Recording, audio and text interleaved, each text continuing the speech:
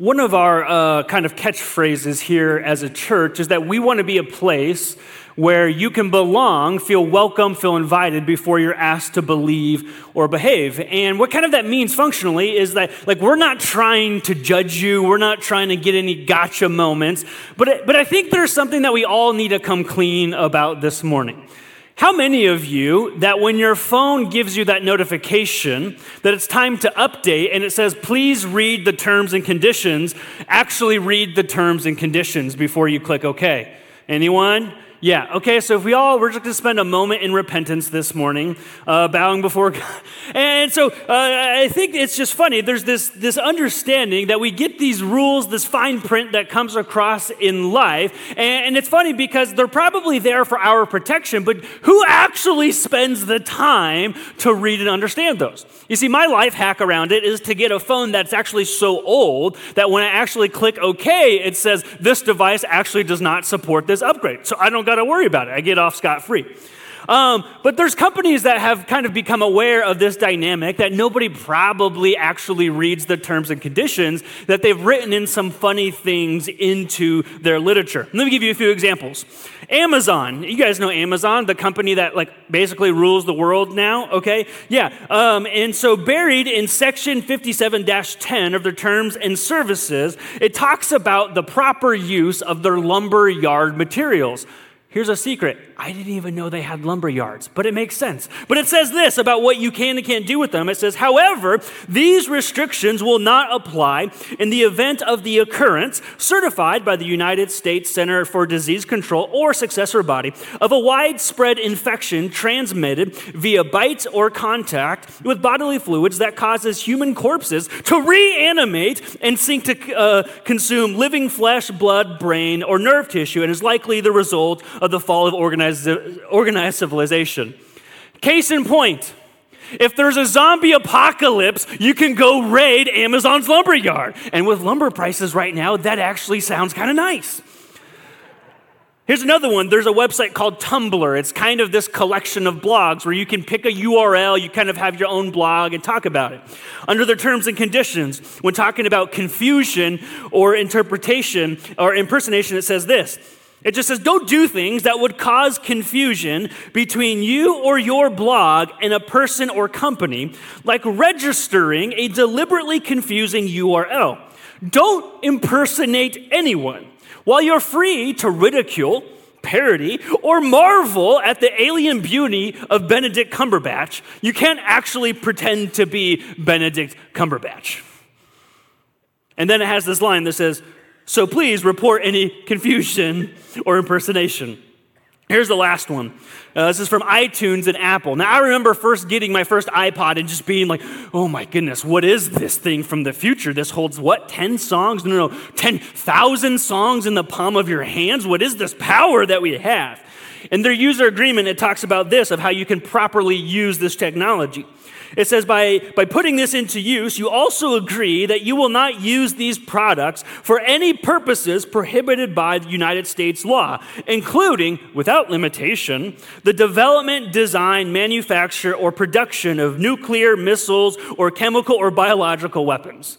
Translation, you can play on repeat U2's How to Dismantle an Atomic Bomb all you want. You just can't actually set one off with your iPod if you're smart enough to figure that out. Fine print is everywhere in our life, isn't it? And I don't know about you, but sometimes I get a little nervous, when I kind of just scroll through, just get me to the bottom and click OK. Whether I'm staying at an Airbnb, renting a car, downloading software, whatever it is, doesn't it sometimes just feel like the fine print is out to get you a little bit? Now, in Scripture, there's this huge portion that sometimes I think we think of it as the fine print of the Bible. That's the law, the old stuff, the stuff that was for them back then, but what about us now? And I'm not just talking about the 10 Commandments, the biggies that we all probably at some form or fashion have heard of. Be smart not to kill someone, don't sleep with another person's spouse, don't take anyone's stuff, don't have any other idols before God.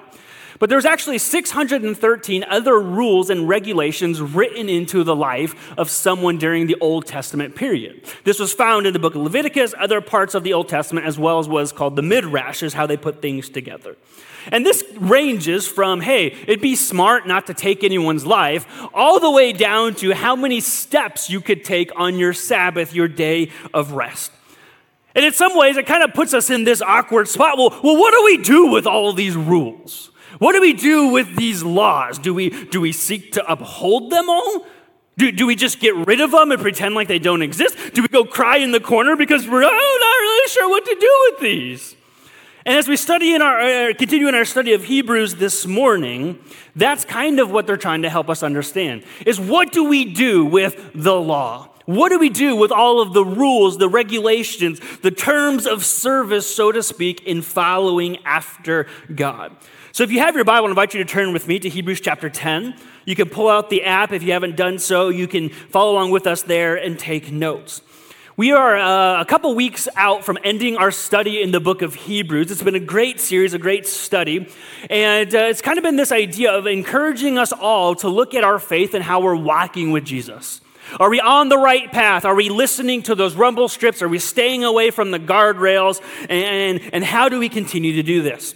And so today we're going to look at chapter 10, and it talks a lot about the law. Now, the law is littered throughout the book of Hebrews, but we're going to seek to answer 3 questions this morning.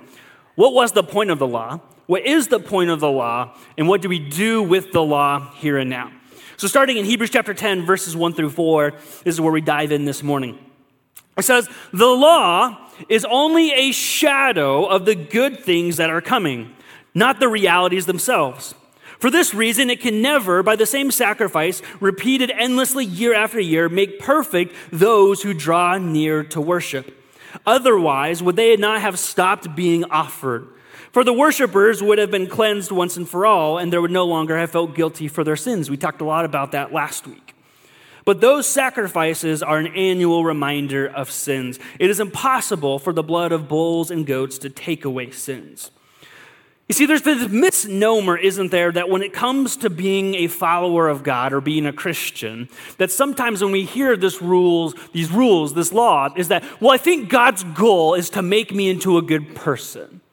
Perhaps you've been there before. Like if you were to sit down and say, well, what is the point of being a Christian, being a disciple? I think sometimes we just jump to morality. That Jesus just wants me to make me a better, more well-adjusted person of society. That God's goal is just to make me a good-er person. And I think in some ways that's like our natural human instinct. Because if you were to go up to people on the street and say, hey, when you die, are you going to go to heaven? And if they say yes, and you ask, okay, well, why? Why do you think this? Why do you believe this? Well, they could say something to the extent of, well, because I'm a good person. Now, it's interesting, though, because in that moment, this idea of being a good person becomes all too subjective, doesn't it? Because you might view yourself as a good person, and there might be people in your life who say, yeah, that's absolutely, you're not just a good person, you're a great person. If people really knew who you were, man, that's incredible. And at the same time, too, there might be people in your life who say, yeah, it's kind of hard for us to judge ourselves sometimes. You think of yourself as a good person, but yeah, I mean, I don't know, you really got some work to do. And so then we might live in this period in which we have this way of, well, how do I know if I'm in or out? If the goal is to be a good person, how do I know if I'm actually being a good person or not? And so this is where Hebrews jumps in. It says the point of the law wasn't to show you how to be a good person. The point of the law was not to show you how to earn your way into heaven. The point of the law was the reminder of sin. And put it this way, that the point of the law wasn't to show you how to live a sinless life, rather it was to show you and I alike that we couldn't. It changes it, doesn't it? This list of rules, these regulations, the law, the terms and conditions, isn't to say, well, if you try really, really, really hard, if you spend a lot of years, decades even, you can maybe outweigh your good with your bad. And it said, no, it's just say, here is God's heart. Here is God's character. Here is what God wants from us. You're not doing so well, right? Think about it. Think about how in school we have rules for what? Basically everything. Stay in line, don't talk out loud, don't cut other people off. We have rules for like what? Sharing. Is it because we need to know deep down that sharing is a good thing? No. We have rules for sharing because we naturally don't want to share, right? When the one word you don't have to teach your kid is mine, my toy, my Legos, my things. And so we have to come in and tell them, hey, sharing is caring. It's a good thing. You actually should be sharing with your friends. That's something we all need to be doing. Why? Because we naturally don't want to do sometimes that which is good. You don't have to teach people how to be selfish. You don't have to teach people how to be full of pride. You don't have to teach people to be arrogant. And you don't have to teach people some issues of sin or brokenness. What we do need the reminder of, though, is actually what is good, what is the way that we ought to live. And so the law is given to us not a way to earn or to appease God or to somehow put yourself on the right side of the scale so that he is obligated to love you. Rather, the law has been given to each and every one of us to be reminded that we need help, that we need to be saved, that we need to be rescued, we need to be restored. And this idea of the law goes hand in hand with that Old Testament sacrificial system. Here's the rules, here's the regulations, and when you fall short, what? There's a debt that needs to be paid. When you speed and you get a ticket, you need to pay the debt. And on down the line. The point of the law and the sacrificial system wasn't to show you how you might be able to do it on your own strength. Rather, it was to reveal that you and I alike, we could not. And the interesting thing is the law is not God's way of keeping his thumb down upon you. It's not God's way of kind of getting you under oppression. Rather, the point of God's law is to show you, ought you not have faith in something better? Ought you not have faith in something greater? Ought you not have faith in something that will pay your debt before me? And so it gets me to ask the question, though. So why were these Hebrew Christians facing the temptation to drift back into doing things with the law? Was it because it was easy? Was it because it was comfortable? Was it because they felt like a sense of pride that they have earned something? One scholar put it this way. He said that returning to the law is not making a slight shift, trying to get out of a tricky situation. Instead, it's like returning to a house that is about to collapse. What the author of Hebrews is trying to get at, he's saying, hey, you're returning to that which was temporary when Jesus has brought forth that which is eternal. So my question for all of us all at this point is what do you find yourself returning to in life and in faith? Is there anything that you run to, that you hold dear to, hoping that it gives you a little bit more comfort, a little bit more peace, perhaps security, or even in your pursuit of faith other than Jesus Christ? The Apostle Paul, in his letter to the Romans, in chapter 7, he puts it this way. He says, what shall we say then? Is the law sinful? Certainly not. Nevertheless, I would have never known what sin was had it not been for the law. For I would not have known what coveting really was if the law had not said, you shall not covet. But sin, seizing the opportunity afforded by the commandment, produced in me every coveting. For apart from the law, sin was dead. Once I was alive apart from the law, but when the commandment came, sin sprang to life and I died. I found that the very commandment that was intended to bring me life actually brought me death. What he's talking about, the law does not make you alive. It reveals that you are dead. For sin, seizing the opportunity afforded by the commandment, deceived me, and through the commandment put me to death. Verse 12, so then the law is holy, and the commandment is holy, righteous, and good. What the Apostle Paul is getting at here, what he is saying, is that the law defines sin for you and I. And that means if there is a moral law, if there is a law, there must also be a good, moral, holy, righteous lawgiver. The law reveals what is on God's heart, his design, his character, that shalom that he created you and I in the beginning to live with him. And because God is holy, God must also then say that anything that breaks my law, anything that breaks my code, any of that sin, it must be dealt with. Because think of it this way, is that if we had a God who claimed to be good and just and righteous, and he just overlooked sin, just pretended like it didn't exist, he's not good, rather he's just purely apathetic.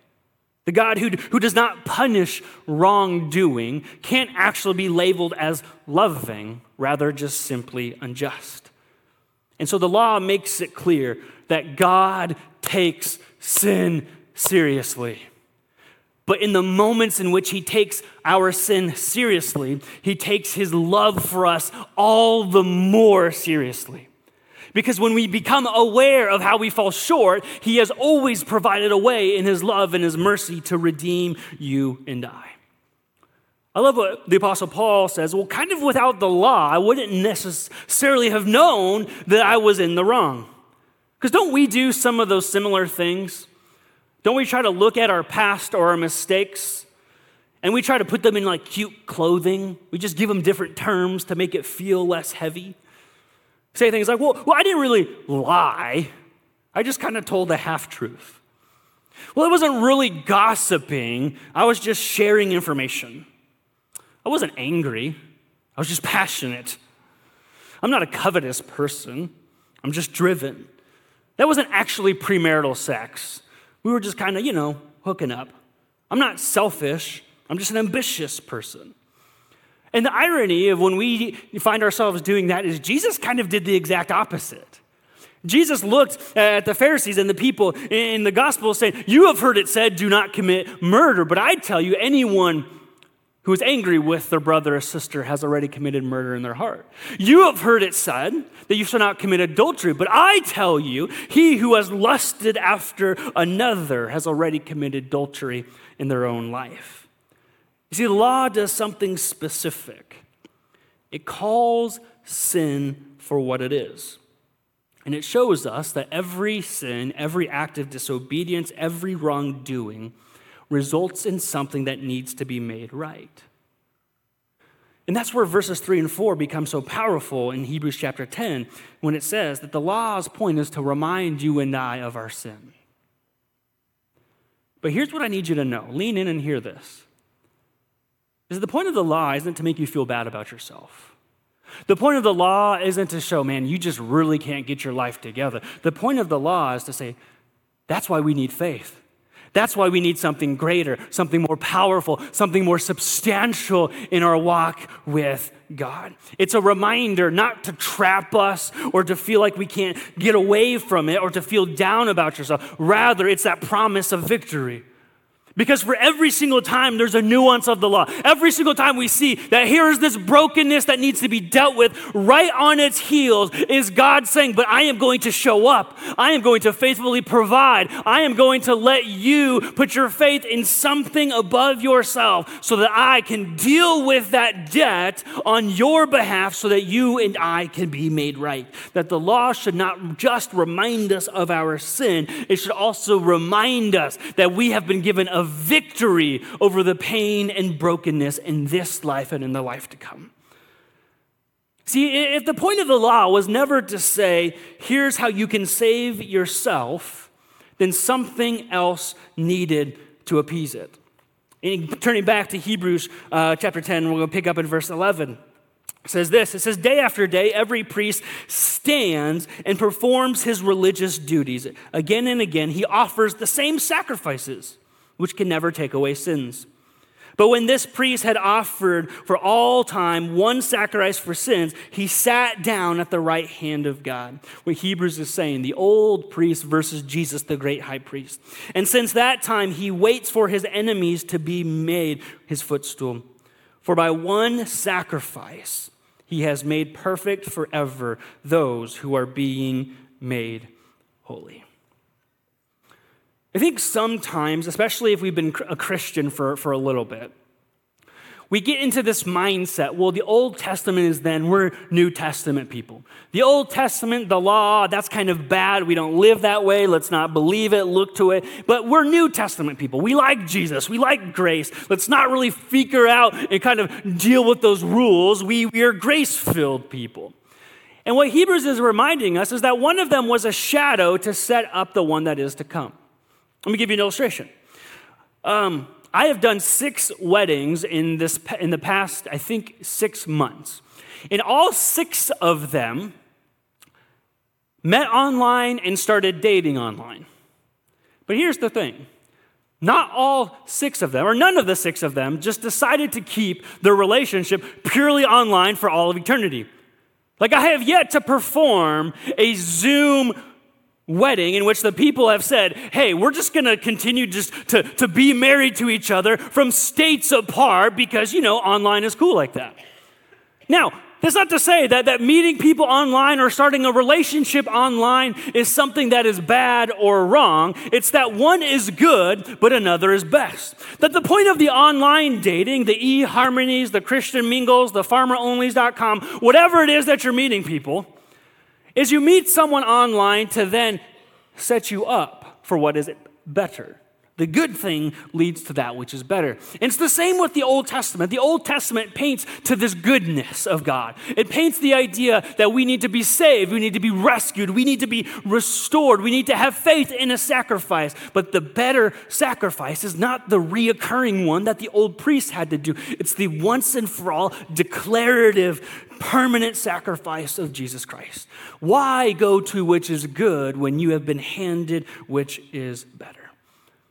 What Hebrews is saying is that the point of the law is now to point us to Jesus. That the point of the law is to point us to Jesus. Matthew chapter 5, verse 17 puts it this way. It says, do not think that I have come to abolish the law or the prophets. I have not come to abolish them, but to fulfill them. Ironically, in one of the prophets, Hosea chapter 6, it says, I do not require sacrifice, rather steadfast love. On our own strength, living in the law over and over and over, it would never cease. You see, there's this intentional terminology used in this portion of Hebrews chapter 10 where it says the old priests, they would constantly stand and they would always be doing their duties. They would never rest. But now the great high priest, Jesus, he gave himself, he gave that sacrifice, and it said what? He now sits. Living a life trying to fulfill the law, living a life trying to please God with your actions, living the life thinking you need to earn your way to heaven. Not only will it not work, but that work will be completely tireless at the same time. Whereas Jesus comes in, the all-sufficient sacrifice, says, I have done the work. I have sat at right hand of God, and I invite you to sit along with me. You see, being in Jesus means God does not look at the list of good works that you and I have or haven't done. Rather, he looks at Jesus and Jesus alone. My son turns 5 tomorrow. We're having a massive Lego party blowout. It's going to be awesome. We'll probably just play Everything is Awesome on repeat for like 3 hours. It's going to be great. Sugar, Legos, what could go wrong? No big deal. And he started playing T-ball this year for the first time. It was his first time. Most of the kids, maybe they had played biddy ball or whatever it is, but he's playing T-ball for the first time. And what they're trying to do is twofold. They're trying to teach the basic rules of the game while also hoping that everyone has fun. And so they kind of teach them how to run the bases, and they teach them how to play catch, and no one actually knows how to play catch. They just throw it straight into the ground, or they turn around and throw it the other way because that's what little kids do, whatever it is. And then when the games come along, they do this thing where the coach will sit and pitch them balls, and without fail, almost every single kid will get into the batter's box. They can barely hold up the bat, and then the pitch will come, it'll go by, and then they'll swing. And they'll do this like 4 or 5 times. And then if the kid doesn't hit the ball, they'll bring out a tee, put it on the tee, and then the kid gets to take as many swings as he wants until he hits the ball into play. Now, they're trying to teach them the rules, while at the same time helping them have grace and freedom and enjoying the game. You see, the one thing we don't hear is the parents yelling at the 4 and 5-year-olds, "That's 3 strikes, send him to the bench, he's out of there." We don't keep score, because everyone gets to touch and go around the bases and touch home plate. But then I go like, well, we have 10 players, they have 9, so actually we won. So, but no big, like, we're not supposed to do that. We teach them the rules. Here's how you play the game. Here's the way it's intended to be, for baseball to be played. However, you get as many swings as you want. You get to have fun.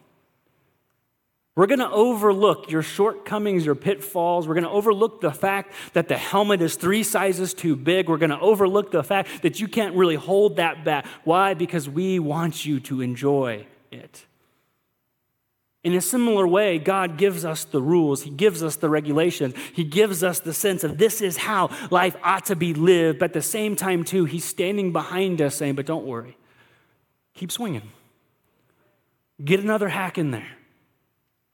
I'm not calling you out. Don't listen to what they say. Don't listen to what the rules are trying to get you to believe about yourself. You're a winner. You get to be on base. You get to score because I am with you. See, what the law then becomes, it's a how to live. The law becomes how to know God. And it also becomes a know-how of living with God. Continue on in Hebrews, picking up in verse 22, so what does this look like for us? Who we have the law, but we're not necessarily held to upholding it to the strict standard. Says this, it says, so let us draw near to God with a sincere heart and with the full assurance that faith brings, having our hearts sprinkled to cleanse us from a guilty conscience and having put our bodies washed with pure water.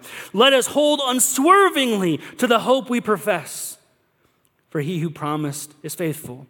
And let us consider how we may spur one another on towards love and good deeds, not giving up meeting together as some are in the habit of doing, but encouraging one another, and all the more you see the day approaching.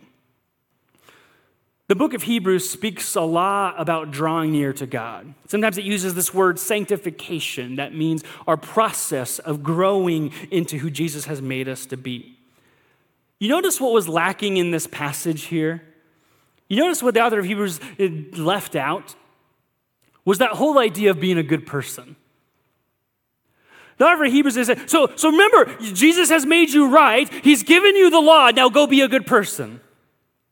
He didn't say, okay, so you know the rules. You know what, okay, we've gotten you into the game, but don't strike out.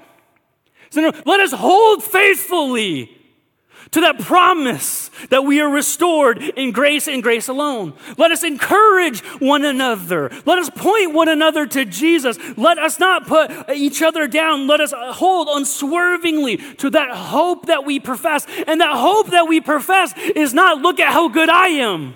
The hope that you and I profess as Christians is not look at what I have achieved. The hope that you and I profess is look at what Jesus has done. Look at how he's died for us. Look at how he has restored us. Look at how he has given us new life. That is our call for one another as disciples, as husbands, as fathers, as parents, but certainly as Christians. We point each other to Jesus, not our sin. Our role as Christians, our role as disciples, is not to point out the sin in one another. That's God's job. He will convict. He will be just. Our job is not to go up to that brother and sister in Christ and say, you done messed up again. Our job is to remind each other of that love and that faith and that hope, that restoration. Sure, there's accountability and sure, there is shrewdness. But to remind one another of the hope that we profess together. Let's imagine you had 3 people in your life. You had one person who all they did was point out your flaws. You're like, I got one of those. It's called a mom. Okay, whatever, right? You have someone who that's all they did, is they just pointed out every single thing that you did wrong.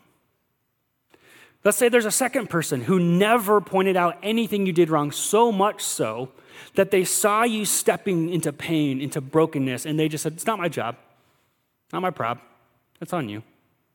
And let's say you have a third person whose job was to be committed to walk along with you through life. The hardest times, the struggles, that when you messed up, they're not there to demean you, rather to point you to a greater source of hope and of faith. That when you are winning and when you are moving forward and when you are being obedient, they're right there with you, cheering you on, encouraging you. Which of those three people would you want to spend your time with? Which of those three people would you want to say, that's who I want to surround my life with? My guess, it's that third person. My guess, it's that person who is with us saying, remember that hope, remember that faith, remember that we are together in this, in the family of God. That's why Hebrews chapter 10 closes out this way, picking up in verse 36. It says, so you need to persevere so that when you have done the will of God, you will receive what he has promised. For in just a little while, he who is coming will come and not delay. And by my righteous one will live by faith. And I take no pleasure in the one who shrinks back. But we do not belong to those who shrink back and are destroyed, but to those who have faith and are saved. Hebrews in sum is saying faith in animals and their blood can't save you. Faith in your good works cannot save you. Only faith in the merciful God to make a way is what redeems you and I. Put it this way, as we get ready to close out our sermon this morning, it says, we put our faith in the works of Jesus, not our own. We put our faith in the work of Jesus, not our own. This is kind of how, though, this text has impacted me, is because I am someone who, I like to kind of create a list. I don't know if you're a type A person, a list maker, and you like to check things out, but there are definitely seasons in my life in which I have felt like it was up to me. That my ability to be perhaps loved by God, my ability perhaps to be redeemed by God, perhaps my ability to be blessed by God was up to me. That as long as I fulfilled that Christian duty list, as long as I did all of those things, this list of rules, and if I check them all off and I get to go to the fridge and put the gold stars, then Jesus loves me and I get to pat myself on the back and say, oh, phew, okay, I've did it. But then retroactively, then when those things don't happen, then I start to freak out. Like, oh my goodness, perhaps God doesn't love me anymore. I've kind of made a mess of it. I said I'm a Christian, but I haven't been to church in forever. I said I'm a Christian, but I don't remember the last time I opened my Bible. I said I'm a Christian, but I don't remember the time I actually bowed to him in prayer. I said I'm a Christian, but you know, I've never gave any money to the church. I said I'm a Christian, but I've never served. And we begin to freak out. I don't know, like I've done this before. I know I'm kind of getting spastic right now, but I've been there. In which I have felt like faith is up to me. And I look at the rules and say, if I don't match up, then I'm just going to purely fall short. And I have to remind myself that on a regular basis, the point of the rules, the point of the law is not to say, come on, buddy, get those bootstraps just a little bit higher. It's to say, this is why Jesus came. This is why Jesus lived a perfect life. And more importantly, this is why Jesus died on your behalf. I'm not suggesting that we care less about holiness. What I am suggesting is that we care more about Jesus. I'm not saying we care less about obedience. I'm not saying we care less about trying to uphold all of those rules in the Ten Commandments. What I am saying is that we care more about Jesus. Because I think this is how Satan works his way into our hearts, in our mind, and our soul. I don't think he starts off trying to convince us that our works can save you. I think that's the end game. However, I do think he tries to convince us that our works matter just as much as Jesus's. And this is where the Pharisees got into trouble. It doesn't start with, look how you have earned your way. Rather, it begins with, well, look how good you have been. Man, God must really, really love you and look at them over there.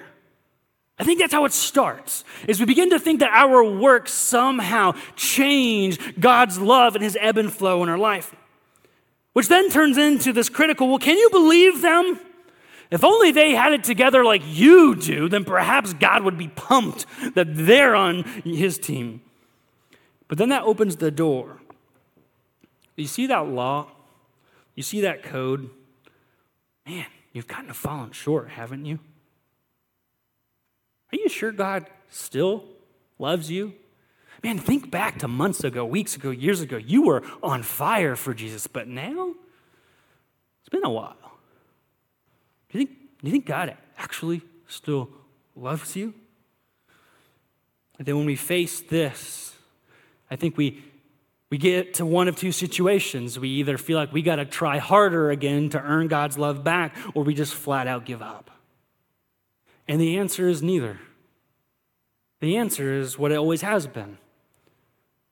Surrender. Have faith in a sacrifice.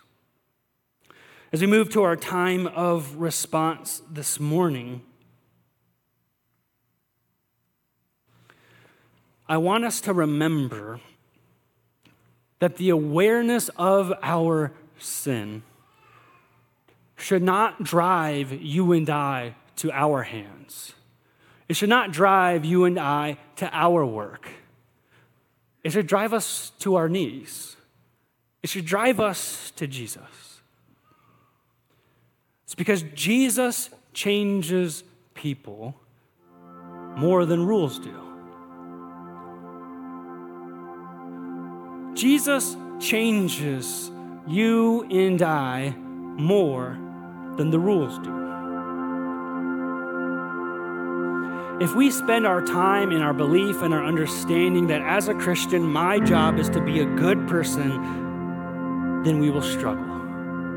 We will always be standing, working. We will never find rest. And the one thing that Hebrews offers up is saying that you can find rest in the presence of God because God looks to the works of Jesus, not your own. Why? Because Jesus changes us more than rules do.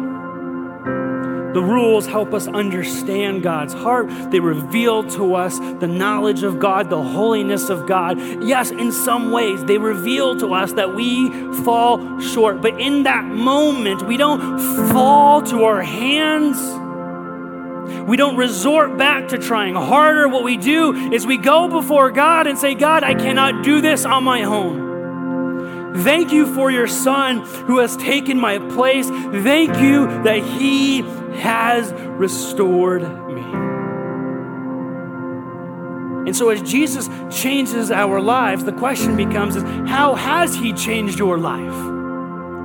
Has he made you a better person? Has he made you a better father? Has he made you a better mother, a better husband, a better wife, a better son, a better daughter, a better employee, a better boss? How has Jesus made you a better person? Because he has gotten a hold of your heart and transformed you from the inside out. But not for a second do we think that that transformation happens because of what we have to show for it, but because of everything that Jesus has done. I don't know about you, but for me, that's relieving. That's so relieving because I think a lot of us go through life thinking, I don't know if God's on my side right now. We take a step back. We look at the week it's been, the months it's been. We kind of say, I don't know how God could love someone like me. But the answer is, he does. So much so. God loves you so much so that he sent his son Jesus so that you can be restored, you can be saved, that we can live better lives because of him. Let's partake in communion this morning as we remember the sacrifice that Jesus made on our behalf. What it cost Jesus so that we can have faith in him. And the last night with his disciples, Jesus was in the upper room. He held up the bread. He broke it, saying, "This is my body broken for you. Take and eat."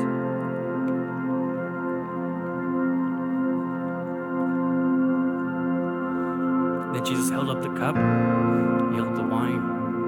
He said, "This is my blood shed for you. Take and drink. And do this in remembrance of me." Would you pray with me as we continue to worship this morning? God, you are good, you are powerful, you are gracious. And I know there's definitely times in which I see my sin is revealed, my brokenness, how I have fallen short of your glory. And I think, man, I gotta do better. And while you do not want us to flippantly live life because we know every sin brings brokenness and pain, it also reminds us of how you've been so good to us. God, may we be a church filled with Christians and disciples. May we be families and people who, in our community, that when we are reminded of our sin, we remind our sin of your grace. We worship you and you alone this morning. Amen.